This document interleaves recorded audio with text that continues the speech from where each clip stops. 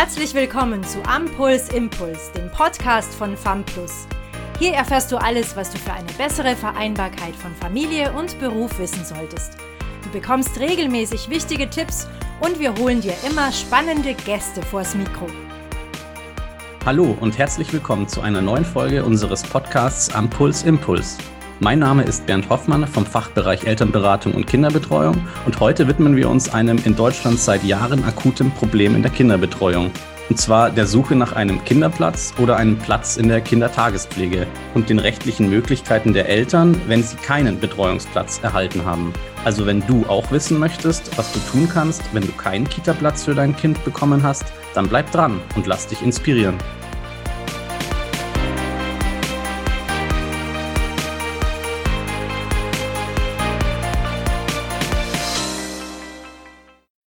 Jeder, der schon selbst in der glücklichen Lage ist, bereits einen Kita-Platz für sein Kind ergattert zu haben, weiß, wie langwierig und schwierig dieser Prozess sein kann. Oftmals sind die Wartezeiten vor allem in den Metropolregionen in Deutschland besonders hoch. Und manchmal kommt es auch vor, dass Familien keinen Kita-Platz bekommen, weil schlicht und ergreifend zu wenig Betreuungsplätze zur Verfügung stehen. Dieses Problem hören wir in unseren Beratungsgesprächen immer öfter und deshalb freue ich mich sehr, dass wir heute dieses Thema gemeinsam mit unserem Fachanwalt Dirk Feiertag über Videokonferenz beleuchten und Möglichkeiten besprechen, um Kinderbetreuungsansprüche durchzusetzen. Hallo, Herr Feiertag. Hallo, Herr Hoffmann. Herr Feiertag, wir arbeiten jetzt schon einige Jahre mit Ihrer Anwaltskanzlei zusammen. Können Sie sich vielleicht für unsere Hörerinnen noch mal kurz vorstellen und erklären, auf welche Gebiete Sie spezialisiert sind? Ja, mein Name ist Dirk Feiertag. Ich bin seit gut 12 Jahren Rechtsanwalt und habe mich mit meiner Kanzlei spezialisiert auf die Durchsetzung von Betreuungsansprüchen für Kinder. Und daneben, das ist der eine Teil, aber daneben mache ich auch noch Erbrecht. Das sind so die beiden Hauptzweige meiner Tätigkeit. Okay, super. Vielen Dank. Das sind spannende Themengebiete. Können Sie uns zu Beginn des Gesprächs über die rechtliche Lage von Eltern aufklären, die eben auf der Suche nach einem Betreuungsplatz für ihre Kinder sind? Ja, genau. Das ist tatsächlich an sich rechtlich einfach. Jedes Kind ab dem Erreichen des ersten Lebensjahres hat einen Anspruch auf Betreuung. Das steht so im Gesetz niedergeschrieben.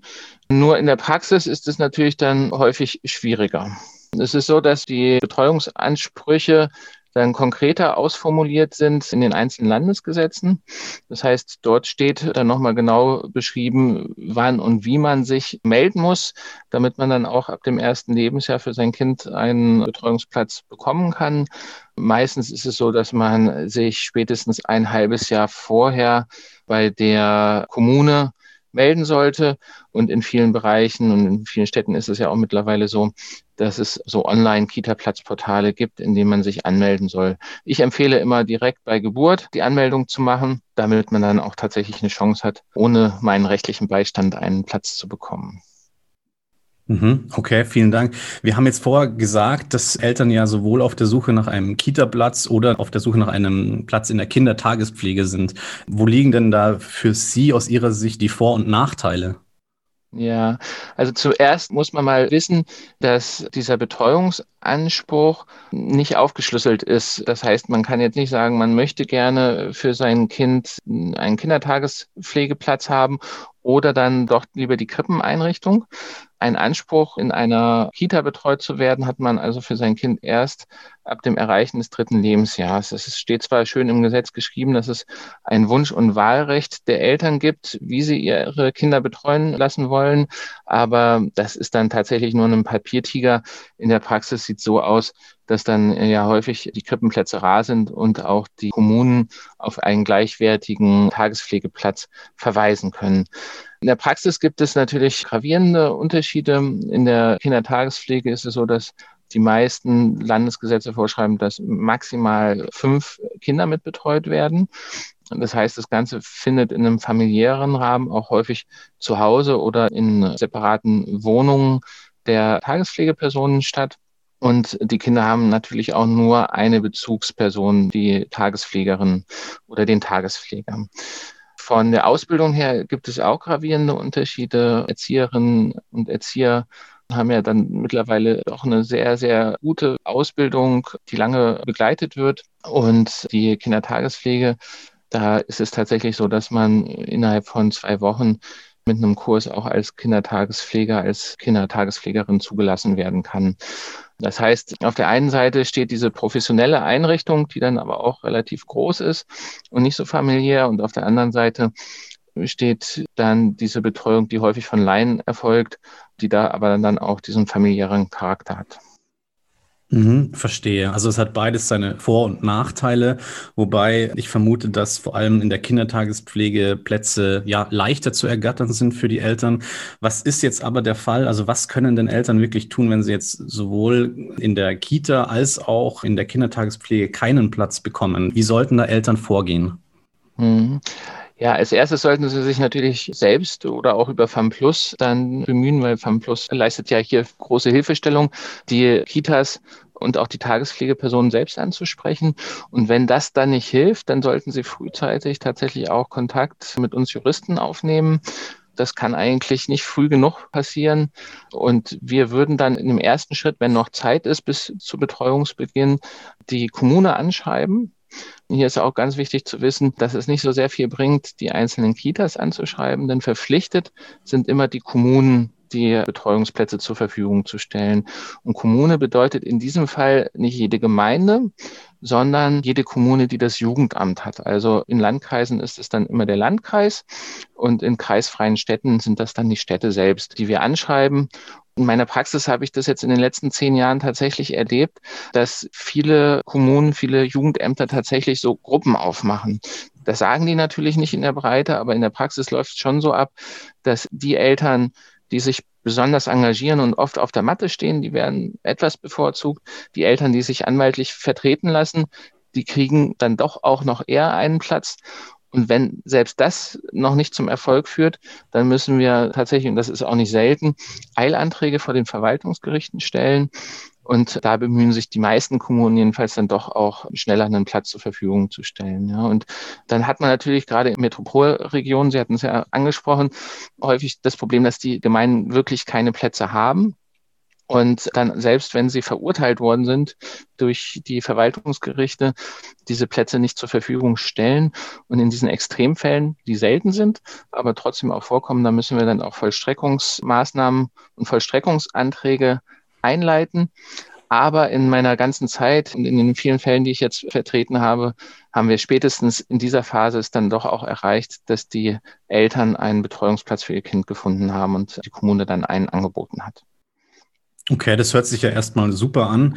Für jemanden, der sich jetzt mit der Thematik nicht so gut auskennt, aber auch ehrlich gesagt ein bisschen langwierig. Können Sie vielleicht nochmal auf das Thema Fristen und wie lang so ein Prozess dann wirklich dauert eingehen und vielleicht auch, was die Eltern dann zu beachten haben, welche Kosten auf sie zukommen? Alle solche Themen sind, denke ich, auch noch interessant. Ja, das stimmt.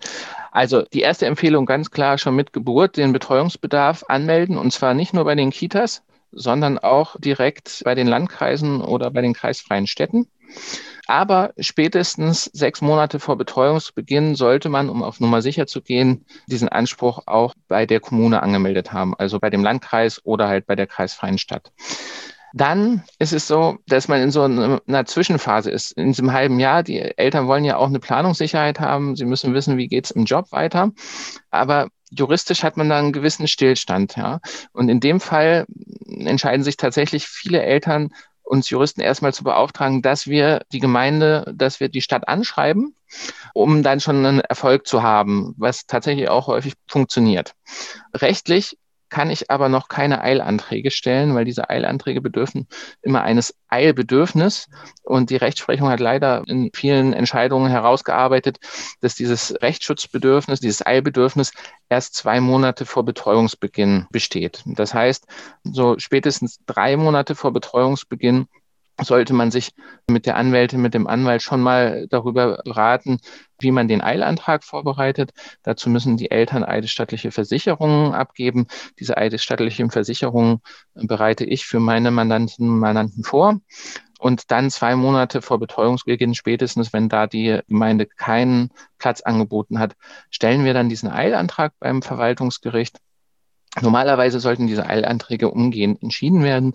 In der Praxis ist es leider häufig auch so, dass die Verwaltungsgerichte überlastet sind und dann wird es nach hinten hin manchmal eng mit den 2 Monaten. Häufig klappt es, aber manchmal wird es tatsächlich auch da eng. Das ist ein Problem, was wir aber auch juristisch nicht so ganz lösen können. Ich sage immer, ich schaffe es, jeder Familie einen Betreuungsplatz zu erstreiten, manchmal allerdings nicht zu dem gewünschten Betreuungsbeginn, sondern vielleicht 2, 3 Wochen später, mal sind es auch 1 oder 2 Monate später. Aber bisher haben wir es immer geschafft, dann doch auch einen Betreuungsplatz zu erstreiten, auch wenn es mit dieser zeitlichen Verzögerung ist. Wichtig ist dieser Eilantrag auch aus einem anderen Grund, denn wenn die Gemeinde das nicht schafft, dann pünktlich diesen Platz zur Verfügung zu stellen, entstehen ja auch erhebliche Kosten für die Eltern. Das heißt, ein Elternteil bleibt dann zu Hause, muss für die Betreuung einstehen und kann dann nicht arbeiten gehen und es entsteht ein Lohnausfall. Und dieser Lohnausfall, der kann auch tatsächlich ersetzt werden und wird auch ersetzt von den Gemeinden. Dafür ist es aber auch wichtig, dass wir rechtzeitig diesen Eilantrag gestellt haben. Erst ab Eilantragstellung können wir tatsächlich dann dieses Geld erstattet verlangen. Rechtlich halte ich das zwar für zweifelhaft, aber das Oberlandesgericht in Lüneburg hat leider in einem Fall so entschieden. Und da beziehen sich natürlich jetzt auch die anderen Gerichte darauf. Okay, aber das hört sich ja schon mal gut an. Also ist die Erfolgsaussicht überhaupt, einen Betreuungsplatz zu bekommen, wenn man diesen rechtlich einklagt, schon durchaus gegeben? Wie viele Betreuungsstunden können die Eltern jetzt für ihr Kind einklagen? Also ist es in verschiedenen Altersgruppen unterschiedlich oder ist es immer eine feste Anzahl an Betreuungsstunden? Wie ist da der Sachverhalt? Ja, das ist in der Tat etwas kurios, denn die Rechtsprechung sagt, wenn beide Eltern Vollzeit arbeiten, können maximal 9 Stundenplätze erstritten werden. Das heißt, von montags bis freitags werktäglich kann also eine Betreuung von 9 Stunden durchgesetzt werden. Und nun gibt es eine kleine Formulierung, weil sie etwas älter ist, für die über 3-jährigen Kinder, die das nicht so klar formuliert. Und da sagen tatsächlich jetzt auch unterschiedlich die Oberverwaltungsgerichte entweder ja, es gibt auch einen Anspruch auf 9 Stunden. Das ist zum Beispiel in der Rechtsprechung des OVG Bautzens aus Sachsen der Fall. Aber andere Oberverwaltungsgerichte beziehungsweise Verwaltungsgerichtshöfe, das ist gleichbedeutend, haben bloß eine andere Bezeichnung, sagen dann nein, es gibt nur Halbtagesplätze und das sind dann maximal 5 Stundenplätze. Das ist vor allen Dingen in westdeutschen Bundesländern der Fall. Dass es da so eine große Diskrepanz gibt, liegt einfach an der Tatsache, dass wir in diesen Eilverfahren immer in der zweiten Instanz bei diesen Oberverwaltungsgerichten landen und nie zum Bundesverwaltungsgericht gehen können. Das geht also nur für Hauptsacheklagen. Und da fehlt dann aber wieder das Rechtsschutzbedürfnis, weil wenn so eine Hauptsacheklage auf Betreuung entschieden wird, dann sind die Kinder schon längst in der Schule. Das heißt, um es auf den Punkt zu bringen, für Kinder bis 3 Jahren, wenn beide Elternteile arbeiten, sind es 9 Stunden. Und darüber hinaus können wir zumindest 5 Stunden erstreiten. Und in der Praxis ist es häufig nicht so sehr relevant, weil wenn die Kinder jedenfalls in den Kitas und Krippen schon vorher betreut werden, haben sie dann meistens nach dem Erreichen des 3. Lebensjahres auch weiter ihren 9-Stunden-Platz. Alles klar. Soweit ich weiß, sind diese eingeklagten Betreuungsplätze, die dann zur Verfügung gestellt werden müssen, ja dann auch immer in zumutbarer Entfernung zum Wohnort einer Familie. Was bedeutet jetzt aber dieser Begriff, diese zumutbare Entfernung, also örtlich und zeitlich gesehen? Können Sie vielleicht darauf nochmal eingehen? Ja, also ganz, ganz wichtig auch nochmal klarzustellen ist, dass wir immer nur den Rechtsanspruch auf einen zumutbaren Betreuungsplatz erstreiten können. Wir können der Familie also nicht einen Betreuungsplatz in einer bestimmten Einrichtung erstreiten. Das geht leider nicht. Das sind die Grenzen, die wir auch als Juristen hier haben. Und die Frage der Zumutbarkeit ist zwar nicht im Gesetz definiert, aber durch die Rechtsprechung doch jetzt ziemlich klar umgrenzt. Und da ist vor allen Dingen die Frage der örtlichen Entfernung immer wieder umstritten gewesen. Aber mittlerweile ist es doch ziemlich klar, dass diese Betreuungsplätze maximal eine halbe Stunde von Haustür zu Haustür, also Haustür der Wohnung, Haustür des Kindergartens, entfernt sein dürfen. Ja, das heißt, ist es länger, ist dieser Platz nicht zumutbar und da können wir dann auch eine andere Betreuungsmöglichkeit weiterhin erstreiten. Wichtig ist auch zu wissen, steht den Eltern ein Auto zur Verfügung, wird diese Zeit mit dem Auto gerechnet. Steht ein Auto nicht zur Verfügung, weil zum Beispiel ein Elternteil in Schichten arbeitet und mit dem Auto auch gezwungen ist, zur Arbeit zu fahren, oder es gibt vielleicht auch gar kein Auto in der Familie, dann ist diese Erreichbarkeit mit öffentlichen Verkehrsmitteln zu berechnen, diese halbe Stunde. Okay, das bedeutet also, dass vom Gericht her auch eine Entscheidung getroffen werden könnte, dass der Betreuungsplatz durchaus in einem anderen Stadtteil liegen könnte, wenn er eben maximal 30 Minuten entfernt ist. Genau, in einem anderen Stadtteil oder auch, wenn man jetzt auf dem Land wohnt, in dem Nachbardorf oder auch 2 Dörfer weiter. Aber wie gesagt, innerhalb von einer halben Stunde muss es erreichbar sein. Alles klar. Vielleicht, wenn wir beim Thema sind, häufig kommt die Frage von Eltern auch, dass sie nicht zufrieden sind mit bestimmten Einrichtungen, weil dort die pädagogische Qualität nicht sichergestellt ist. Da will ich den Hinweis geben, dass man es da schwer hat. Also manchmal gibt es tatsächlich auch Missstände, aber die muss man dann genau belegen. Und in der Regel sind ja alle, oder nicht in der Regel alle Kita-Einrichtungen, auch alle Tagespflegepersonen werden kontrolliert von den Jugendämtern, von den Landesjugendämtern. Und mit dieser Argumentation hat man rechtlich meistens keinen Erfolg. Mhm. Alles klar. Wir hören in unseren Beratungsgesprächen des Öfteren noch die Sorge der Eltern, dass ihre Kinder irgendwelche Nachteile in den Kitas oder bei den Kindertagespflegen bekommen könnten, wenn eben der Betreuungsplatz anwaltlich eingeklagt wurde. Wie sehen Sie das? Ja, also diese Sorge begegnet mir in den Mandantengesprächen auch sehr, sehr häufig.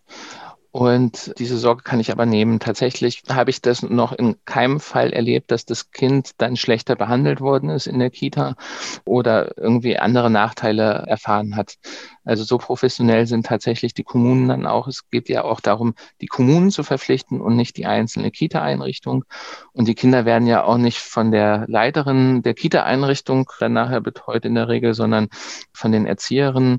Und da habe ich das bisher tatsächlich noch nie erlebt. Also so professionell ist die Gegenseite dann auch, dass sie da den einzelnen Kindern keinen Nachteil draus erwachsen lassen. Das ist also eine positive Nachricht. Da möchte ich gerne diese Angst nehmen. Die ist tatsächlich in der Praxis unbegründet. Okay, das sind ja sehr gute Nachrichten. Dann möchte ich eine abschließende Frage stellen noch zum Thema Zurückerstattung von Kosten. Wenn es nämlich so ist, dass Eltern für eine private Kita entscheiden müssen, weil eben keine Betreuungsplätze in einer öffentlichen Einrichtung vorhanden sind, können dann die Eltern das Geld oder einen gewissen Anteil für diese private Kita zurückerstattet bekommen? Ja, das ist tatsächlich eine ganz spannende und wichtige Frage, die auch nicht so leicht mit Ja oder Nein zu beantworten ist. Ja, der Jurist sagt da immer, es kommt drauf an, und in diesem Fall stimmt es auch. Es kommt drauf an. Und in diesen Fällen rate ich tatsächlich immer vorab, bevor man diesen Betreuungsplatz annimmt, einen Rechtsanwalt aufzusuchen. Die Rechtsprechung ist dazu sehr speziell. Dazu muss man wissen, es gibt eigentlich 3 verschiedene Anspruchsarten. Also der Primäranspruch ist der auf Verschaffung eines Betreuungsplatzes. Der Sekundäranspruch ist, wenn es das nicht gibt und die Eltern sich dann selber einen gleichwertigen Betreuungsplatz suchen, ob sie dann die Aufwendungen dafür ersetzt bekommen. Da hat das Bundesverwaltungsgericht entschieden, grundsätzlich eigentlich nicht, außer die Eltern sind sozial bedürftig. Diese Bedürftigkeitsrechnung orientiert sich an den SGB XII-Sätzen, das heißt an der Sozialhilfe, wobei das dann ein Vielfaches dieses Sozialhilfesatzes ist und auch jede Kommune da die Kriterien etwas anders auslegt. Das heißt, da muss wirklich auch der Jurist draufschauen und gucken. Und diese Anträge sollten am besten vorher gestellt werden und nicht hinterher. Und das Bundesverwaltungsgericht hat auch leider entschieden, dass dieser Primäranspruch damit ja schon erfüllt sei, wenn die Eltern sich selber so einen Betreuungsplatz suchen, denn dass die Betreuung finanziert werden soll, das steht halt nicht im Gesetz drin. Also eine spezielle Rechtsprechung dazu, auch unterschiedliche Auslegungen bei den einzelnen Oberverwaltungsgerichten. Also zum Beispiel auch wieder das OVG Bautzen, ansonsten nicht so fortschrittlich, aber im Bereich Kita-Plätze sehr fortschrittlich, hat hier schon auch entschieden, dass eine Erstattung grundsätzlich möglich ist. Andere Oberverwaltungsgerichte sehen das aber ganz anders. Da ist es also tatsächlich wichtig, sich anwaltlich beraten zu lassen im Einzelfall. Und weil Sie das mit den Kosten nochmal angesprochen haben, bin ich Ihnen eben schuldig geblieben. Die Kosten, die in so einem Verfahren entstehen, auch unsere anwaltlichen Kosten, sind ja auch immer eine Frage. Und da stehe ich auch für große Transparenz. Die erste gute Nachricht ist, dass Eltern keine Gerichtskosten bezahlen müssen. Also auch wenn sie mal verlieren sollten, das passiert nur sehr, sehr selten. Und in diesen Normalfällen, die wir jetzt gerade geschildert haben, habe ich bisher auch noch kein Verfahren verloren. Aber das Risiko besteht natürlich trotzdem abstrakt. Und da ist die gute Nachricht, die Eltern brauchen für die ganzen verwaltungsgerichtlichen Verfahren keine Gerichtskosten bezahlen. Die Städte und Gemeinden vertreten sich meistens selber, da fallen nur sehr geringe Gebühren an, das sind 20 Euro. Ich habe es bisher noch nie erlebt, dass sich eine Stadt also selber von einem Anwalt, einer Anwältin vertreten lassen hat. Das heißt, das Kostenrisiko besteht vor allen Dingen in den Kosten für die Beauftragung der Anwälte, also für meine Beauftragung.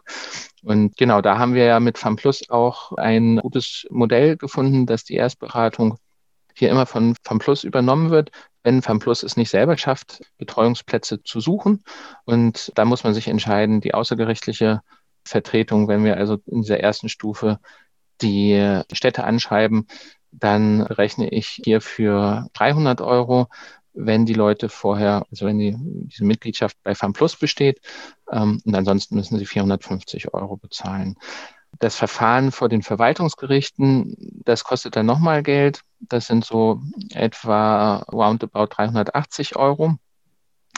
Hier nehmen wir aber meistens gar keinen Kostenvorschuss, weil diese Kosten dann auch im Falle des Gewinns von der Gegenseite zu erstatten sind. Und das ist wirklich in 99% aller Fälle so, dass wir hier erfolgreich diese Ansprüche durchsetzen können.